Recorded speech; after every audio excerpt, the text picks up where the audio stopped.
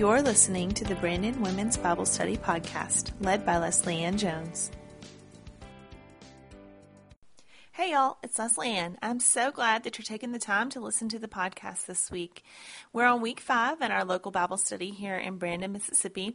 And yesterday in class, we talked about 1 Peter chapter 2, verses 13 through 25, and what submission looks like in the Christian life, specifically in society and in the workplace. In these verses, Peter calls believers to let their good conduct preach the good news of the gospel to those around them. To find out more about our local Bible study here in Brandon, Mississippi, visit leslieannjones.com. So 1 Peter chapter 2, starting in verse 13.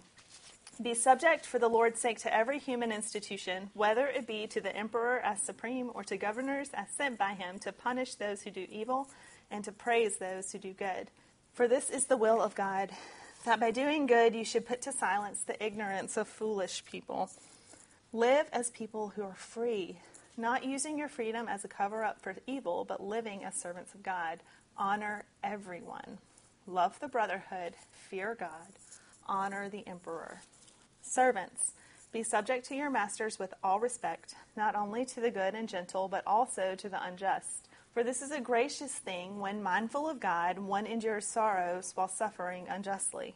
For what credit is it if, when you sin and are beaten for it, you endure?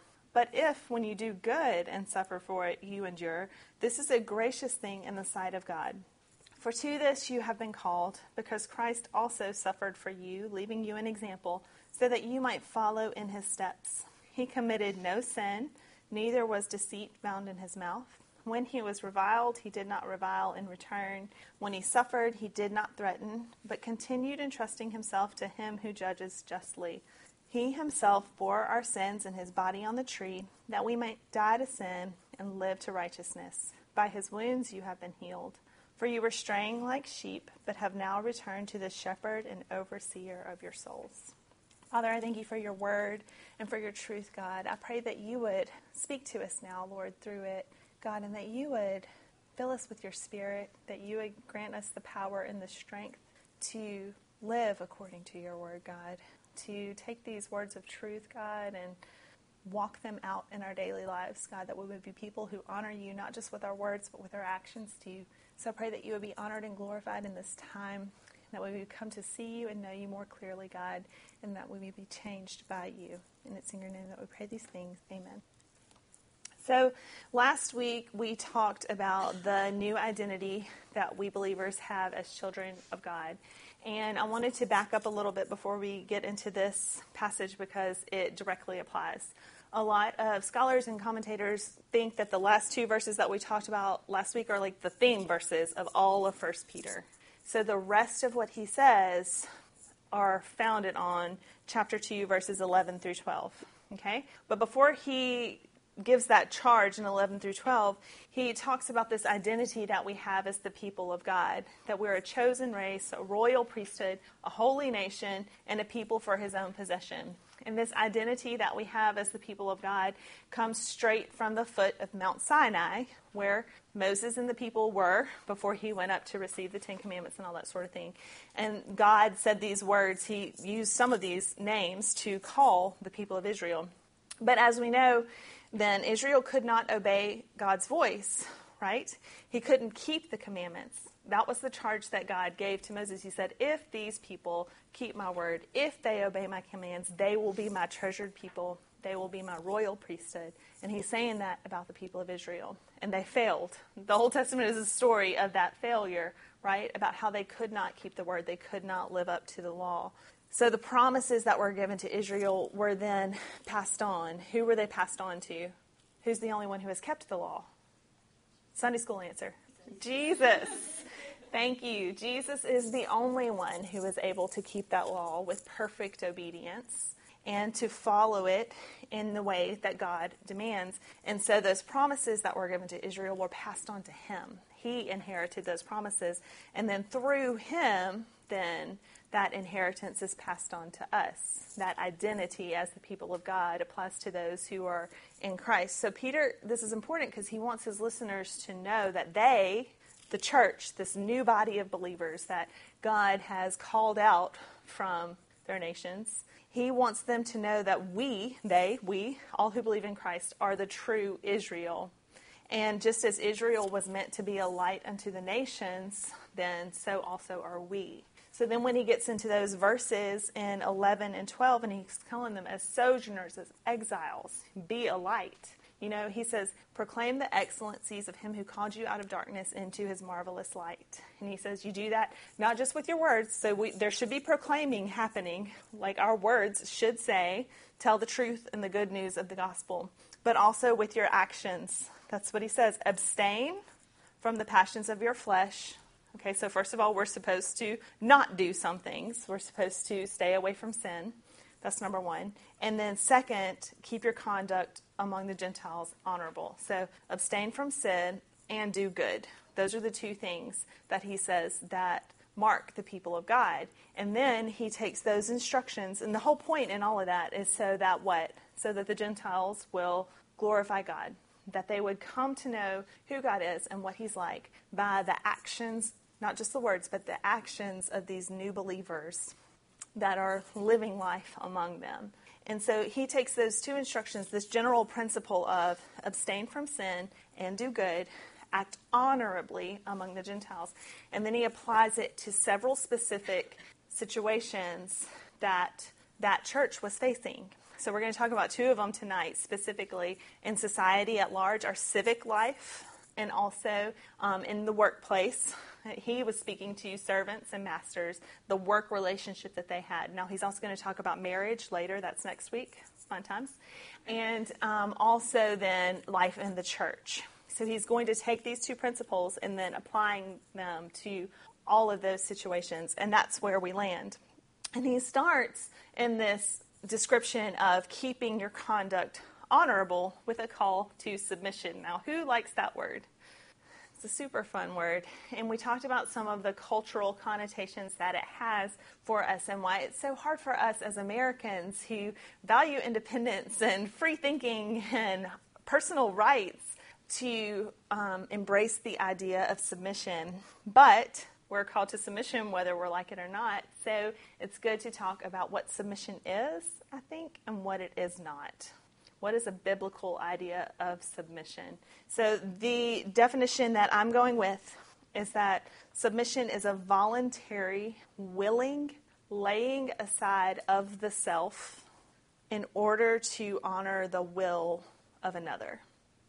With that in mind, this is countercultural because we live in a very self-centered society. Does anyone agree with that statement?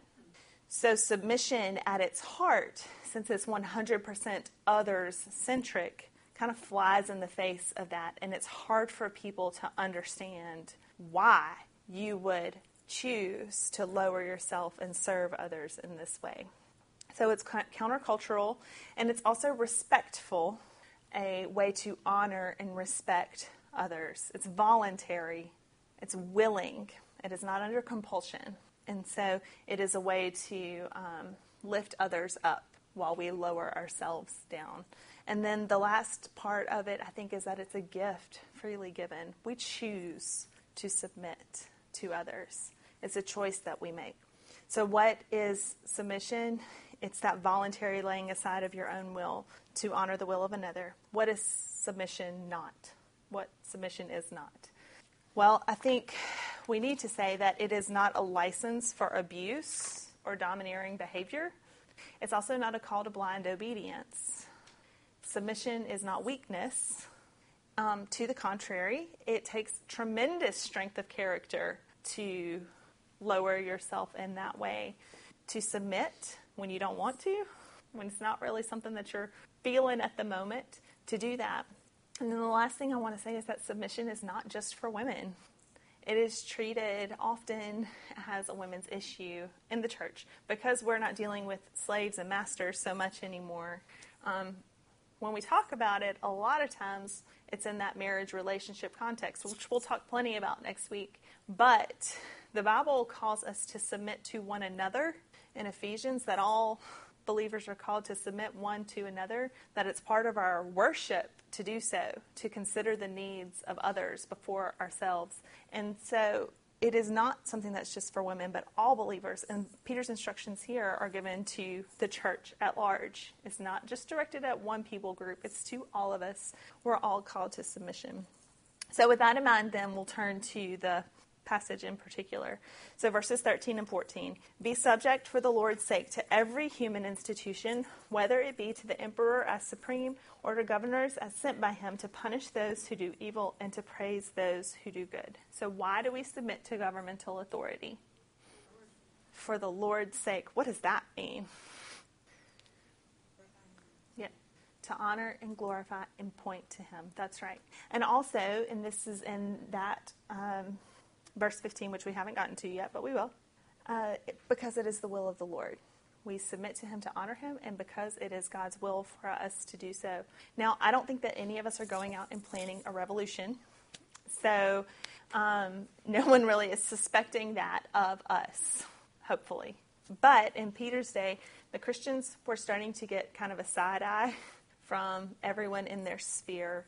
Because it was this new religion that no one really knew very much about, they were catching the blame for things that weren't necessarily their fault. For example, the fire in Rome that Nero started. So they were starting to, I guess, come into question by the groups around them. And because so many of the teachings that we have in Christ are about freedom, there was a real fear from Rome that the Christians were going to start a revolution, that they were going to, that they were going to undo all the layers of society. So that's why these instructions to submit are so important, because Peter is saying, no. We need to be good citizens, because we are not undoing the whole world right here. We're going to change it from the inside out. So we're going to infiltrate the society, but we're not going to take it apart at its seams. We're not trying to just change the whole way that everything's done. But by doing good, we're going to shine light in the dark places, and things are going to then get better. People are going to come to know Jesus, and they're going to be changed by him. So that's the context that he's writing in. They were beginning to experience prejudice in very real ways in their lives. So when he tells them to be subject, he's saying that they should not give the authorities any reason to punish them. Give them no good reason to punish you. So I don't know what was happening. Don't participate in riots if there were riots.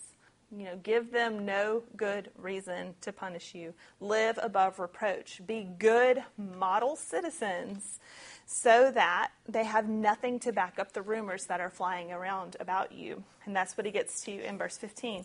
This is the will of God, that by doing good, you should put to silence the ignorance of foolish people. This is how you put down falsehoods and misconceptions. Not with your words, not with arguments, not by protesting and proclaiming your innocence, but by doing good. He wants their actions to prove their detractors wrong. Show them that you are not the people that they say you are. Demonstrate to them what it means to be a follower of Christ. And so that is the call that he has given to them. He wanted their lives to prove that Rome had nothing to fear, that they weren't going to undo society, they weren't planning a revolution, they were going to follow Christ. And this is what it looks like to be a Christ follower. We submit and we do good. So they were to be model citizens, because that was God's will, for us not just to preach the gospel with our words, but with our actions. He wants us to do good and to put down every argument that people have against us with our lives. Let your life be evidence of Christ's work in you. So it's not enough just to say the good words and to preach the good news, but your life itself has to preach it. You need to live evidence of a life that is changed by Christ. And with that in mind, that's what he gets to next. We live as people who are freed from sin but slaves to God. Verses 16 through 17. Live as people who are free, not using your freedom as a cover-up for evil, but living as servants of God. Honor everyone, love the brotherhood, fear God, and honor the emperor. So, as people who are free, does that mean that we're free to do whatever we wish? We are free from sin, but then slaves to God. So our freedom doesn't give us license to act however we want to. It doesn't give us permission to buck authority or to do any of those sorts of things. Our freedom, we were set free from sin in order that we might be made slaves to something else. We are slaves to righteousness. We are slaves to God. So then living as servants of God is what compels us to do good in the world around us and compels us to submit to those in authority over us. Why? Because God is the one who has given them authority. He sets leaders in place, even the unjust ones.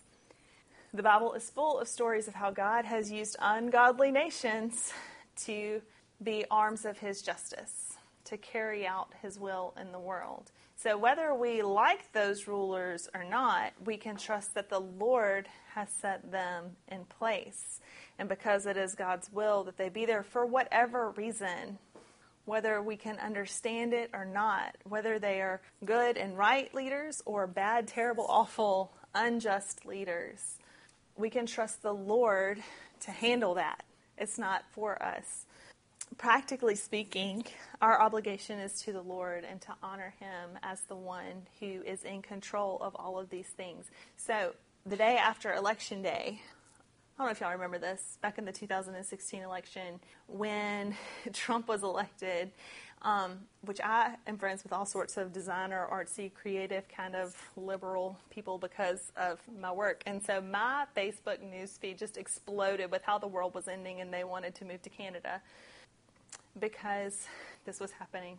I can remember the same kind of posts a few years earlier when Obama was reelected from the other side of the camp. So it goes both ways. It's not just the world is ending because this person has been elected as president. But Peter is saying that we serve a Lord who is above all of that and sovereign over all of that. And this world is not our home. Who are we? Where is our identity? In heaven. Our home is in heaven. We are citizens of heaven first. So our time here in this world, we are sojourners and exiles. And whatever is happening in this world, whatever the political climate may be, our home is elsewhere. So we cannot get so wrapped up and tied up in current events like the world is ending because this person is in control, when really the Lord is in control. He is sovereign and he is the one that we serve. That is what he's saying. We submit to the Lord, we serve him, because the God we worship, the God that we serve, is the one who has ordained all of these things, which means then that honor and respect are required from us as a way to honor and respect the Lord. This is what he says: honor everyone, treat everyone with respect. Don't be rude and ugly and mean and unkind. Honor everyone, whether you agree with them politically or not. That includes those social media posts. Y'all are all sweet. You don't make these posts, but I'm sure you see them. You see them. We don't reshare them. We don't do that. That's not what we do. We honor everyone. We love one another. We've talked about that extensively. We fear God. And we honor the emperor. Again, we respect the emperor. So first he calls them to be good citizens, and then he moves into that second category, to be good workers. That's in in verses 18 through 25. But before we get into it, I think it's good to talk about some of the presuppositions that we bring to the Bible when we read it. We talked through some of that with submission and our cultural ideas about it. But we have lots of ideas about slavery based on our personal experience of slavery in this country. Not that we have any of us personally experienced it, but the history of our nation and our culture's history of slavery has influenced us. It is a topic of conversation in the news all the time. We are still living in a nation that's reeling from the effects of that institution and still recovering from it. And I think we bring that with us to the Bible when we read passages about slaves and masters, because we have that context in mind a lot of times. Now, the slavery that they were experiencing was not like American slavery and what happened here. those people were taken against their will from their homes and forced into labor. And it was a quite different thing in Rome. Now, the people in Rome were bondservants. They were slaves. I want to be clear that it was slavery, but it was different, a completely different situation than what happened here. They were often skilled workers and managers, and bondservants in that time were paid for their labor. They could even eventually purchase their own freedom. Now, practically speaking, that didn't happen very often. But it could happen. There was room in the system for that. But they were often stuck in that position. They did not choose this job. They didn't choose their master. They were still subject to the whims of that master. Okay? It was still slavery, and it was still not good.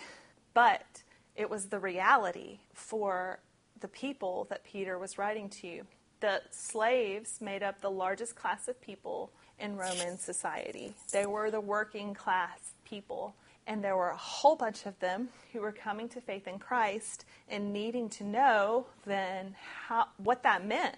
How does this affect my life? And that was one of the main concerns of Rome, is that with Christians preaching freedom, then the slaves were going to rise up and revolt, and then the whole society would be undone. But instead, Peter, along with Paul, instructed the slaves in ways to carry out their work in a way that honored God and pointed to Christ. And not in this letter, but in other ones, in Paul's letters, he also instructs masters in ways to honor God and Christ within the relationships that are already there. Because isn't that what we all need? We all need to know how to honor Christ in the relationships in which we find ourselves. And so Peter is explaining to them, this is what this means for you, okay? So in your work, honor Christ in this way. So obviously, we've already said this, a modern-day American workplace cannot compare. It doesn't match up evenly with their situation, because you do get to choose your work. You can quit a job and move on. You can change your career if you want to. We have great freedoms that they did not. So it does not compare. I want to be clear about that. But there are some principles that we can take from these instructions and apply them to our own working lives in ways that we can then conduct ourselves while we're at work in a way that honors Christ and points to Him in all that we do. So, all that said, let's start reading verses 18 and 19. Servants, be subject to your masters with all respect, not only to the good and gentle, but also to the unjust. For this is a gracious thing, when mindful of God, one endures sorrows while suffering unjustly. So it is easy to work cheerfully for a good boss, right? I assume. I've always worked for myself and by contract. So you people who have had bosses need to tell me, are there some people that you enjoy working for more than others? Yes. Okay, that assumption that I made is true then. So when you have a bad boss, someone who is in charge of you, and they just, whether they like got the position for some reason that you can't figure out why. Maybe they knew somebody and they shouldn't be in that position. They're not qualified for it. Or because they're just really bad at managing people. They play favorites. Maybe they're too harsh. There are all sorts of things that can make a person unfit for leadership in the workplace. It's much harder to work for someone like that who does not deserve our respect. We willingly give our respect to those who are good and right and people of integrity. We have great and tremendous respect for them, and it's not hard to give it to them because they are deserving of it. But Peter says here that we ought to respect all those who are in authority over us in working situations, whether they deserve it or not. Why? Well, primarily because our lives are no longer about us. They're about God. This is something that we talked about last week a little bit, that when God calls us out and makes us part of His chosen people, we are chosen to do something. And our mission then becomes less about our own gratification and glorification and living out our dreams and purposes, and more about fulfilling this call that God has put on our lives. We all have this call, not just those who are in professional vocational ministry, but we are all called to proclaim the gospel and to live it out in front of others. That is what our lives are about now. We are the people of God, and this is what the people of God do. And because our lives are now about God, and because they are to point to Him in all ways, that's why we give respect. Because we belong to the Lord, and it is good for us to show people respect that they don't deserve, because that's what Christ did for us. When did Christ die for sinners? What does Romans 5 say? Was it when we got our lives all fixed up and we were like acceptable in some way? No. While we were yet sinners, Christ died for us. And so we give people just basic honor and respect because they're people and because they are someone, especially if they are unsaved, unbelievers, we want to conduct ourselves in a way that they might someday believe. Not just, oh, they're such a bad boss, I can't believe I have to put up with this.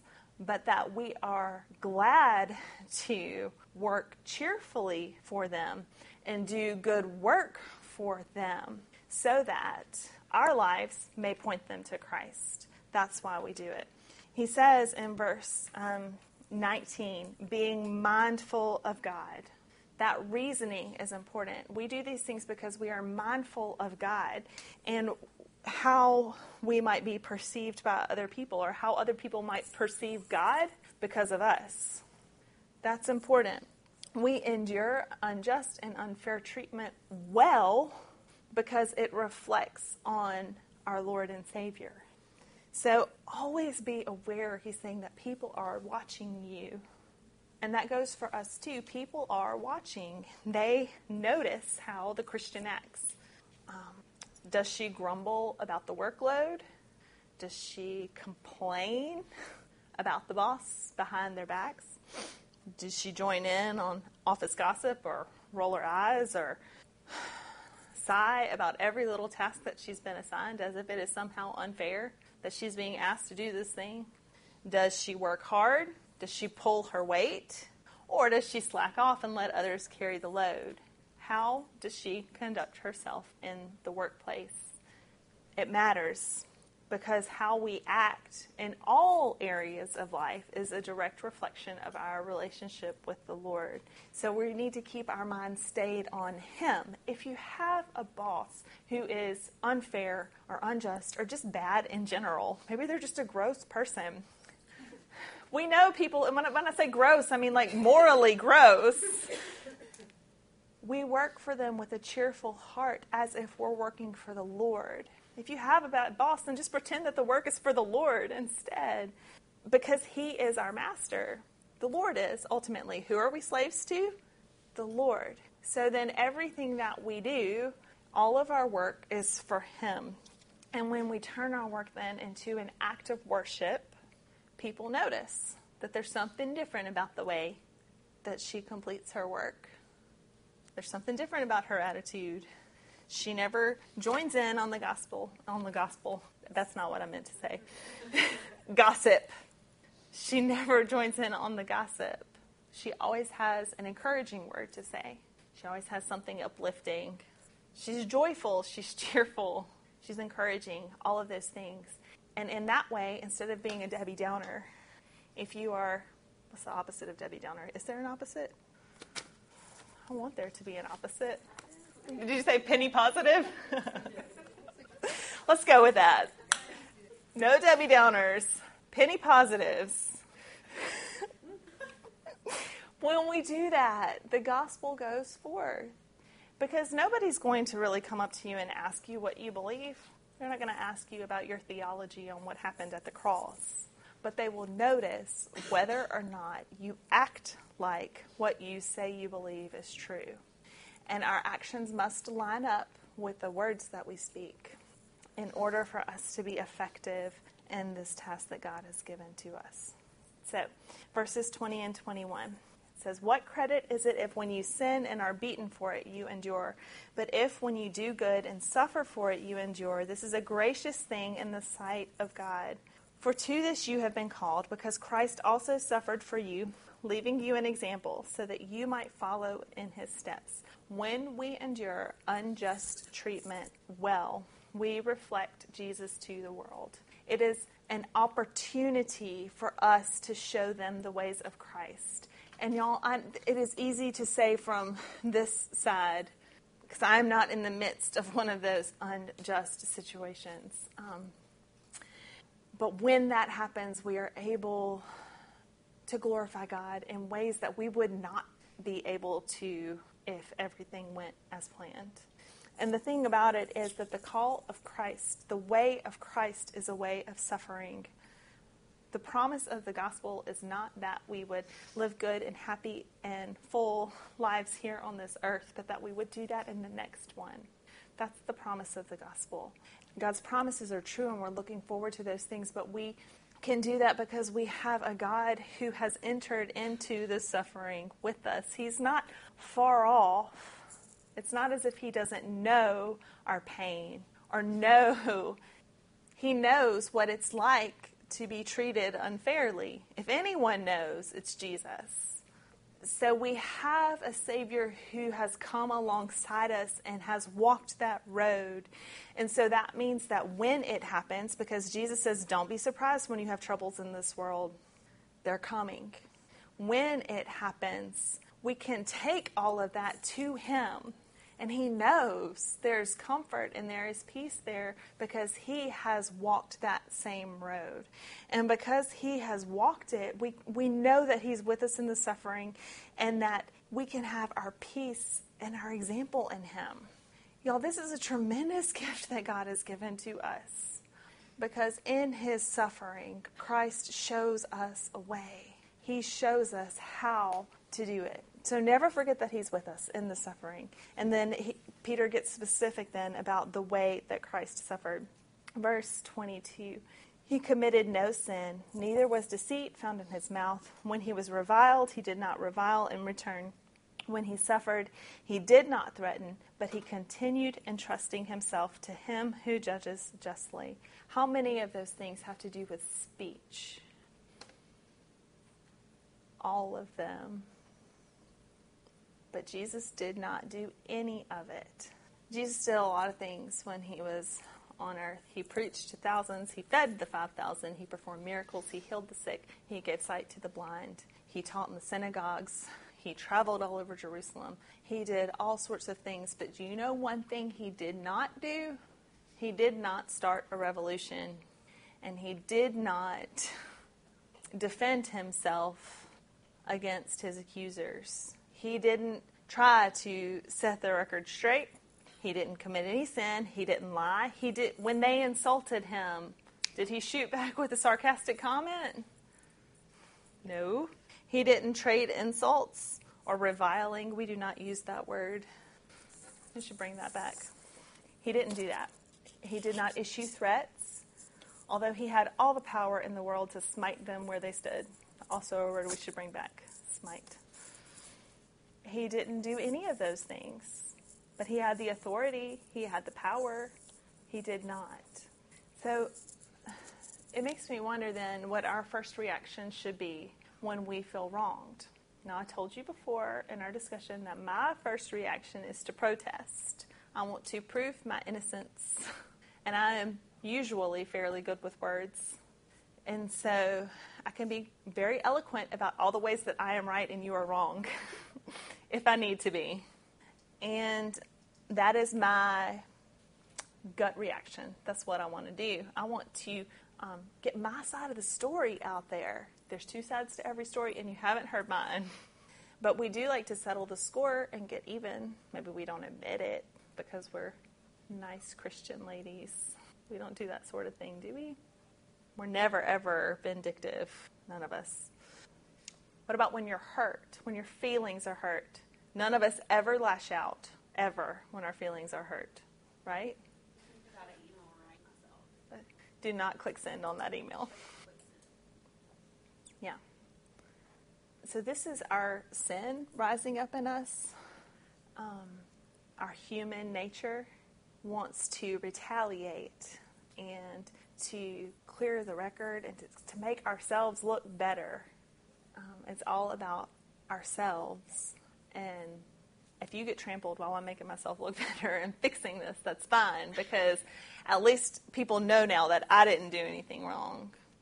That is not the example of Jesus. He did not do any of those things, not a single one. Why? Well, it says that he entrusted himself to the Father, to him who judges justly.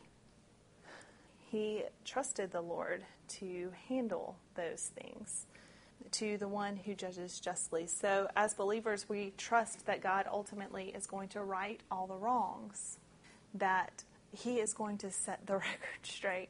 That is for him to do. Now, does injustice make us angry? Yes, it does. Absolutely. Are we sometimes going to be frustrated by the way that we are treated? Yes. But then what we turn around and do with that anger and frustration matters. You can fight back with your words, or you can take your words to the Father and leave it with him, because he knows, and he is strong enough and big enough to handle it. And here's the thing. When we experience injustice or we're wronged, whether it's a tiny slight or a major wrong, entrusting it to the one who judges justly means that it's going to be dealt with someday. So in the one sense, we are grateful that justice will be served, but in another sense, it should grieve us. That should bring us no joy. Because one of two things then is true. Either that person who has committed the injustice will pay for the injustice eternally, or two, Christ paid for it with his life, if by some chance they come to know him and believe in him.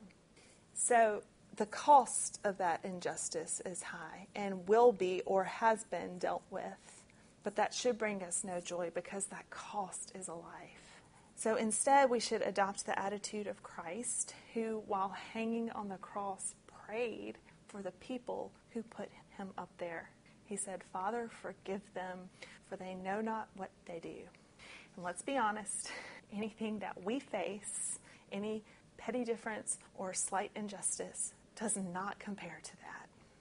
It is slight in comparison to what Christ faced. And if he can pray that prayer for people who were in the act of killing him, then certainly we can pray that kind of prayer for those who wrong us.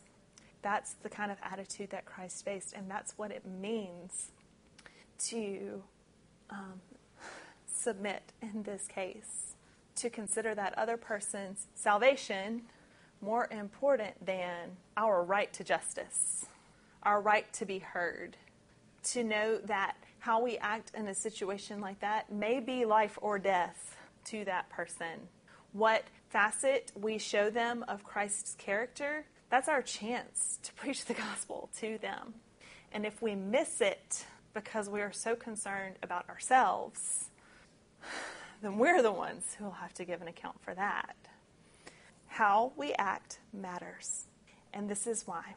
Verse 24. He himself bore our sins in his body on the tree, that we might die to sin and live to righteousness. By his wounds you have been healed. For you were straying like sheep, but have now returned to the shepherd and overseer of your souls. Peter is quoting here from Isaiah 53.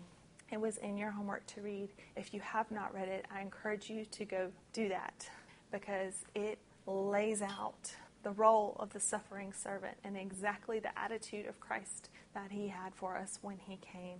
But he says here in verse 24 that our sins were crucified with Jesus, that he bore our sins with himself on the tree. So our anger, our need to retaliate, that get even spirit that we sometimes have, there's no room for it in our lives anymore, because Jesus died so that we would not be subject to those things anymore. What are we subject to instead? Him. We're subject to him, and our lives point to him, the righteous one, whose wounds have healed us. This is what we have been called to do, to humbly submit, to do good in all areas of our life, in society and in work, whether the people we are dealing with deserve our respect and our honor or not. We do it in the hope that some of them might be saved, that we may preach the gospel of Christ to the watching world, not just with the words that we say, but so that by our actions they would come to know what he is like, that we are the living hands and feet of Jesus in their life, that they would come to know him through our good conduct, that they may see him in us, that they may recognize him in us, and by that knowledge of who he is, that they may be forever changed by it. That is the goal, and that is what it means to be the people of God, to submit your life, to willingly give it up for the good of others, that they may know Christ and glorify God in heaven. Father, I thank you so much for your word, for your goodness, for your example, Lord. God, and I pray that you would forgive us for all the times we have failed to live up to this calling, for all the ways that we have refused to submit, Lord, and honored ourselves over those of others, God. Lord, I pray that you would help us to be a people who honor you and glorify you and point to you, who demonstrate your ways in everything that we do, that our lives would be a reflection of your goodness and your faithfulness and your self-sacrificing love, that in ways both big and small, God, our lives would preach the gospel to those who are around us. Father, as we go throughout our week, God, I pray that this would be true, that these words would come to life in us, and that we would be changed by them, and that you would be made known to all. And it's in your name that we pray these things. Amen.